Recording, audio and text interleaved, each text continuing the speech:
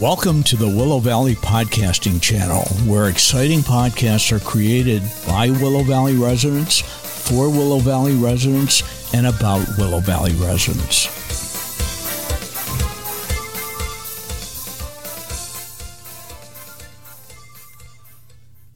Good morning, everybody. My name is Ray Lowe, and we're here in our wonderful little studio here at Willow Valley, and we're talking to a Willow Valleyan today. And remember, a purpose that we have of Life Under the Willow Tree is to take some people that are kind of hidden in our community that are gems, but we don't know it because we don't know who they are and what they're all about. And the purpose is to tell their story a little bit so that we can have really wonderful, exciting kinds of events and things like that. And so we have with us here Carol MacAllister today. And I met Carol in the swimming pool long ago and oh so far away. And Carol has fit into our podcasting group, and she's a very, very important part of it in two ways. She's taken on a lot of the editing functions so that she can take this podcast where I'm going to do a whole lot of ums and uhs, and she's going to take them out of it for us. And she also has become quite an accomplished host, where she has been doing interviews with people in the community. So we finally decided to make it her turn. So she is over here on the other side of the table in the hot seat, and she has a really exciting story. So let's start, Carol. First of all, say good morning to everybody. Good morning. And you know, I tried to put this off several times. Yes, you did. I didn't want to be over on this side. Well, you know, but it's interesting. So we're going to start with the boring part of Carol's life, and she's going to tell us a little bit about her background. And then I'm going to show you how a person can come out and just I'm going to let you decide how you want to think about Carol when you're done. But she is an extremely exciting person, in my view, at this point. So, Carol, where are you from? How long have you lived at Willow Valley? What did you do before we got into this exciting adventure? Talk to us. Okay. Well, I'm from upstate New York. I was raised west of Syracuse, New York, in a little town called Marcellus, just on the edge of the Finger Lakes. And I have family who still live there. And I went to college at the University of Colorado in Boulder in the 60s. You know, those were exciting times. And graduate school in Salt Lake City in social work. So then I went back to Syracuse, and I spent a decade in child and adolescent psychiatry as a clinical social worker at the medical school. But of course I burned out, and I decided to go west again. And this time I decided to go to New Mexico, a place I had never been. And I drove all the way across the country by myself, except at the last minute one of my graduate students came with me. But mostly I was headed out there by myself. I didn't have a job, didn't have a place to live, didn't know a soul. So that tells you something. And I lived in Santa Fe for a couple of years, was a tour guide, believe it or not. So I know more history of New Mexico than most natives. And then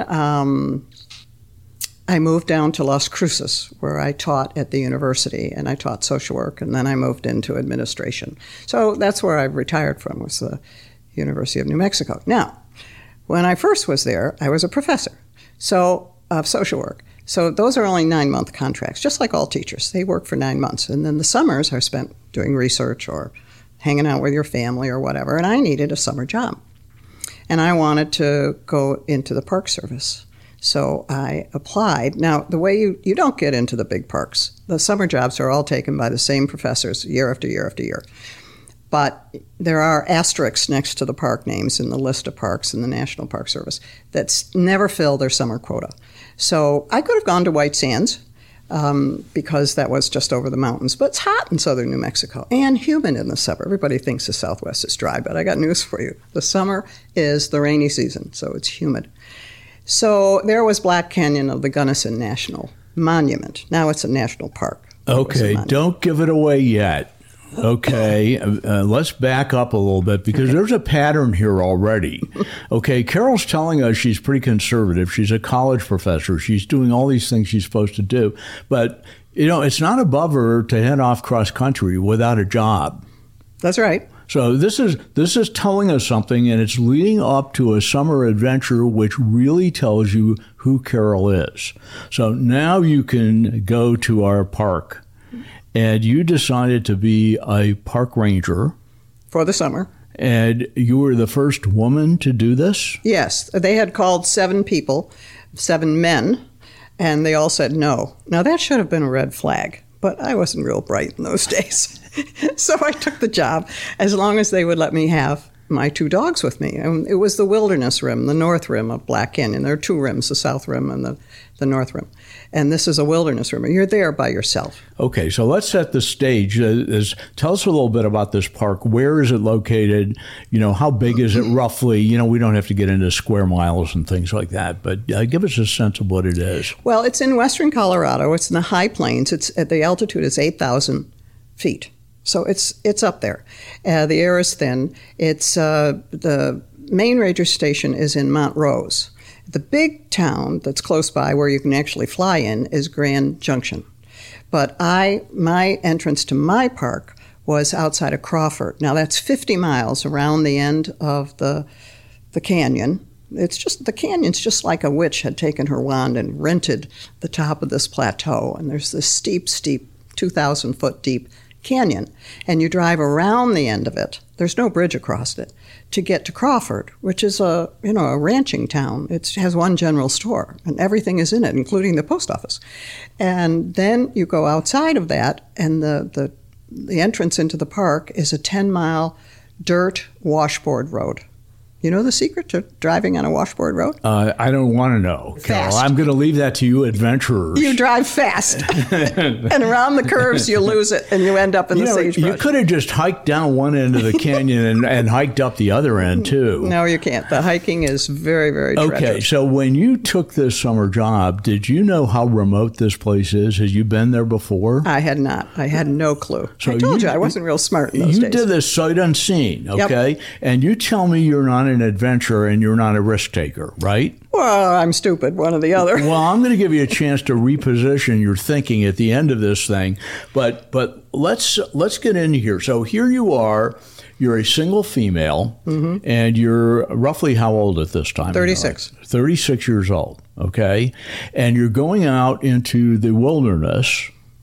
Okay, and did anybody tell you that sometimes there are evil things lurking in the wilderness? Well, nobody really did. I suppose some of my friends said you ought not to do that, but I needed the job. I wanted to go there. I was hell-bent on finding myself a rancher.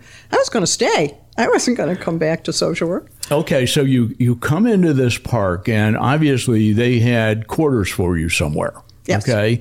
So describe what these were like. Is this like a Marriott hotel suite? I had a Quonset hut, a Korean War vintage Quonset hut. Those metal round Quonset huts. That was my cabin. No electricity, of course. Any insulation in them? No. Okay. It was strictly a summer. So when the rain came down, you heard it. Okay, all right. Yeah, but I didn't have electricity, but I had bottled gas. I could live with the Amish easy. So I had a refrigerator, small refrigerator. I had a stove, all powered by bottled gas. I think we had a well. The campground did not, but I think I did because I had separate buildings, outbuildings. I had a shower building where I had a gas tank in there, and I could have a hot shower. And I had an outhouse, a real outhouse, not a porta potty. Oh, exciting. Yes, very exciting. And I had a building for the trash that you have to pick up from the campground, and you had to padlock it, seriously padlock it, against the bears. So this Quonset hut was on the fringe of the campground, is that? It was a mile from the campground. A mile from the campground. You drove a serpentine road right at the edge of the canyon to get to it, but it was a mile away from the campground. So you are pretty isolated here. Very isolated. Okay. And you had to do things that I'm going to list a couple, and then I'm going to ask you who trained you. So you were indicating the other day that you had to chop your own firewood. That's right. Well, you're not a big person, Carol. No, I'm not. I'm 5 feet tall. Who taught you how to chop firewood? Well, the maintenance men, when I got there, the head ranger brought me over to the campground and showed me everything. And he said, now the maintenance men will be over tomorrow with your official truck, which was this great big Ford, S50 or whatever. I couldn't even reach the pedals. They had to bring me a lady truck the day after that, a little one, But they brought me a chainsaw and showed me how to mix the oil and the gas and took me out to the wood pile, which was supplied by the local sawmill. And they brought their scrap wood, but they often brought their green wood, which is not easy to cut. And they showed me how to run it. Well, I could hardly start the thing. It wasn't no electric ignition. You had to pull the cord, and it weighed as much as I did. But I got the hang of it, but I had only brought a little hatchet with me. So the second day I was there, I had to go back into town to that general store and get a very serious axe and learn how to, because I had to not only cut the logs, but I had to split them. Now, the maintenance men, it turned out, I learned at the end of the summer, they all were taking bets with the rangers on the other side about how long I would last. Okay. All right. So you didn't know any of this before you started, right? None of it. You just knew you needed a summer job. You wanted to be out in the wilderness. You thought this might be cute, right? Right. And here you are now. You're in a Quonset hut in the middle of nowhere. Okay. How did you get food in for yourself? Well, I had to shop only once a week, and I had to think. I brought a lot of canned goods with me because I really didn't know what I was up against. And you could, at this country store, you could get, meat, potatoes, the basics. You couldn't get anything fancy. But I got 2 days off every week in the middle of the week, and I went back to Crawford, and I stayed with another ranger who was a history professor from the University of New Mexico, and I did all my serious food shopping once a week. But I didn't know that when I started. Fortunately, I had taken cans of soup. Okay, so other than this 2 days a week, are you pretty much alone in this Quonset hut? I am. Seeing occasionally people that came to camp that would stop by and say hi, or more likely not say hi. They said, I have a problem, help me. Right? That's right, both of the above. I worked in the campground. Of course, I had to supply the wood for the wood boxes for their fires, and we had a buried water tank, and I was responsible for sanitizing that with Clorox. So you just did a dollop, a flip of your wrist. Okay, so this is the scene that we have now. Okay, we have Carol out in the middle of the wilderness, alone as a female, age 37. She's 5 feet tall. Right. All right, we got that picture. Right. Now let's get into the serious adventures, and I've got a whole bunch of them here, so we can't cover all of them. And I know there are a couple that you think are more significant, but let me start. Okay. All right. So the bear. There are bears in here, right? Bears, porcupines, and snakes. So talk to me about your bear adventure in the middle of the night. Well, I got up to go to the bathroom, and I had to take my flashlight to go to the outhouse, and there it was. Because they come and visit the building where the trash is, but they can't get in. But that's what draws them. Okay. And he froze, and I froze. And then I backed up, and he backed up. My dogs were raising Cain, of course, in the house. I hadn't let them out. But that was lucky. He backed up, and so did I. But after that, I never went out in the middle of the night. So porta potty now? Yeah. Okay. I found a pail. Okay. All right. The second thing is occasionally people would pound on your door. That's right. Because they needed help, right? That's right. And you mentioned a summer rainstorm and one woman who was trapped in her car and she showed up. So tell us about that experience.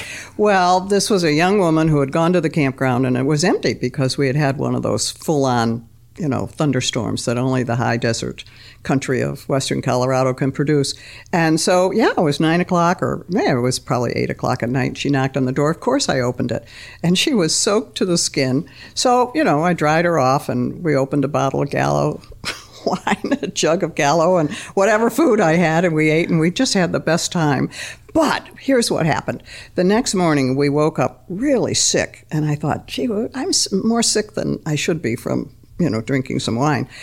And it turned out that the bottled gas had not been hooked up properly, and it had been leaking. all night, and we were sick as dogs. Well, I immediately knew what it was, so I opened all the windows and the doors, pulled her outside so we wouldn't blow up, and that was it. I had to go on with my day and go pick up the trash and clean the privies and chop wood. So gas is prevalent there, just like it is in the city tenements, That's right. Bottled gas can be dangerous no matter what. Okay, you got tons more here, but I want to know about the sheep herders.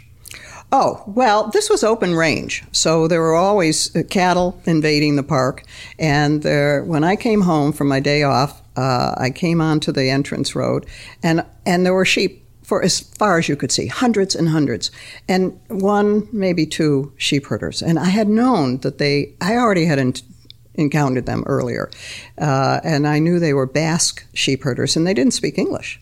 So here I am, surrounded. Now, wait a minute. The Basque Country is in the middle of Spain. I know, but they were here in Colorado with their little gypsy cat. Really, they had one of those wagons that looked like a gypsy wagon. Excuse me. And so here comes this bedraggled guy with a cigarette hanging out of the corner of his mouth. The beat up hat. He walks his old horse to the front of my 1959 old Chevrolet station wagon, and he just waves his finger at me, turns around and says, "Follow him." So here I am in first gear, going as slow as a horse can go, thinking I'm going to lose my clutch any minute now.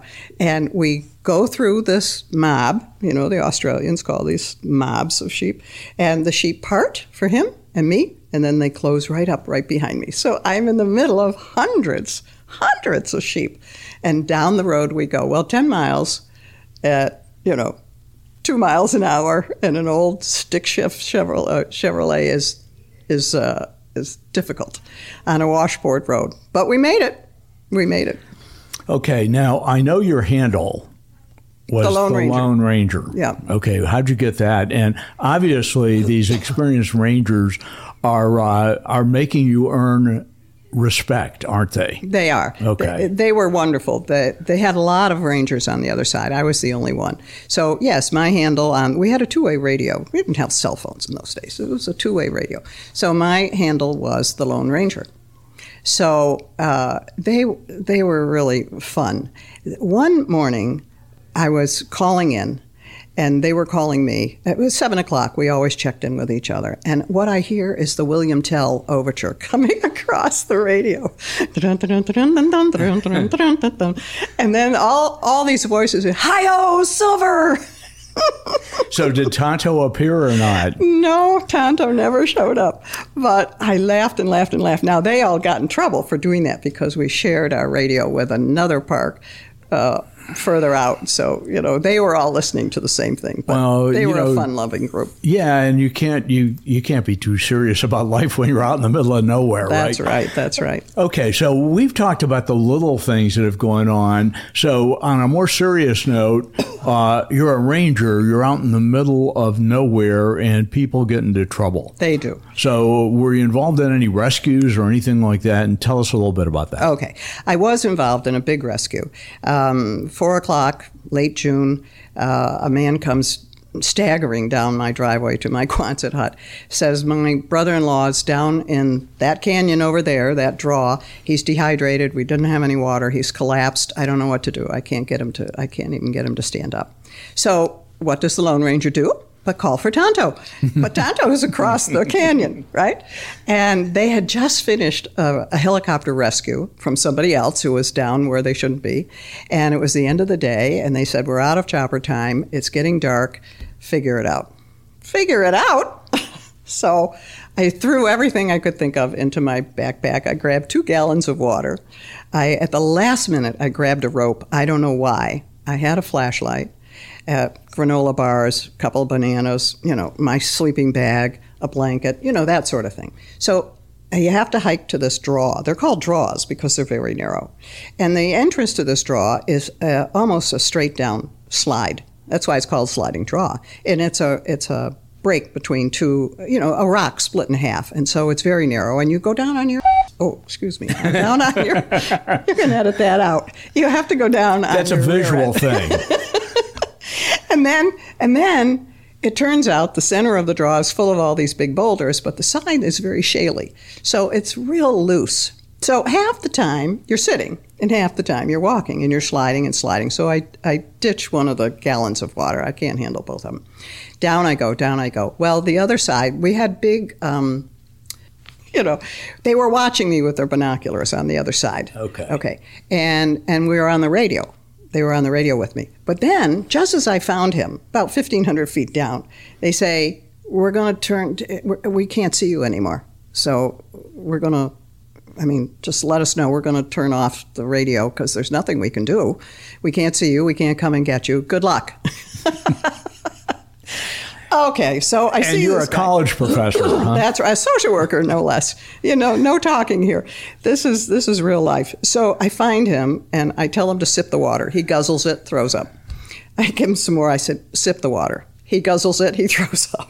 I said, for heaven's sakes, sip the water. I used a little stronger language than that. So he finally did, and I put him in my good down sleeping bag, which he managed to tear. And the call of nature was coming. I had to hike further down to have some modesty and some privacy. And then I had to come up and wrap myself in a blanket, sat on a ledge all night long. It was a long night. Oh, my God. So about, 5 or 6 o'clock. What time does the sun come up when you're at 8,000 feet altitude? Yeah, pretty early. So I see this sliver of light at the top because it's way up there. It's like railroad tracks, it gets narrower. So I wake him up. Give him a granola bar, tell him to sip the water. He guzzles and throws up. I said, oh, for God's sakes. So, but as men will do, bless his heart, he was, 40, 45 years old. He kind of shook himself and said, okay, Ranger, you follow me. I said, not on your life. You're vomiting every time I turn around. You follow me. Well, the way up is to climb the boulders. They slide, they settle, and you just say, don't look up. He kept saying, when are we going to get out of here if we ever make it? He was very worried. So I said, you just follow me. I wanted to say, come to Mama, but I was young. So we made our way out by climbing each big boulder, letting it slide, settle, get off, climb the next one. But we made it. Now, we're at the top. That's that sliding part, right? So we've used all the water. We've smashed the bottles. We've put everything in my backpack. I'm carrying everything. Not him. And I put the rope around my waist, and then I jimmy my way up, back on one side, feet on the other. So I guess they call it crab calling or something, up to the top. Then I throw the rope down and pull him out. Now we have to walk a half a mile back to the cabin. Here comes his brother-in-law running at us. Thank God, Well, yeah. So he throws his brother-in-law into their vintage Volkswagen bus, yellow and red. I can remember it to this day. I go in to get something, to change clothes, take a shower, get something to eat. And I felt like Goldilocks because I looked at my refrigerator. The stew was completely gone. The cookie jar was empty. And every beer I had was drunk. Plus, in my bedroom, the bed was a mess. He didn't even make the bed. So, Goldilocks has got nothing on me. So is this a summer adventure you would recommend for a whole bunch of teachers who are trying to figure out what to do with their lives? Only if you really want to fly by the seat of your pants. Okay. Unfortunately, we are near the end of our time here, okay? So let's take a minute and kind of sum up. So first of all, this was one summer in your life. Mm-hmm. But a defining one. It was a defining one. Right. Okay. Did you ever feel like you were fearful for your life? No. In here? Even climbing up and down these things, rescuing people? You don't. You know what? When you're in the moment, you're not afraid. You just do what you have to do. Okay. There's time for one more comment. Anything you want to tell our people who are listening? Well, I think if you were to take away, I think of life as a great big classroom. So everything is a learning experience for me. And boy, was this a classroom and a half. But I did discover that I was more resourceful than I realized, and that I could think my way out of most anything. And I think that's sort of my approach to life. If you'll sit down and think about things, you can pretty much figure figure out what you need to do. And I cried my eyes out when I left. I did not want to leave. I fell in love with that high country. Yeah, but winter was coming. It would have been an amusing time to spend the winter there. Yeah. Well, Carol, thanks for being with us today, and thanks for telling your story. And there are more stories we didn't get to. So if you ever get a chance to get Carol aside somewhere, you can tell that she's passionate about telling these stories. You're not infringing on her space when you get her to tell them. So, Carol, thanks again for being with us, and thanks for being you. You're welcome. Thank you. And Dale, would you sign us off, please? Thanks for listening, and be sure to listen again next week and every week when we'll have another exciting guest.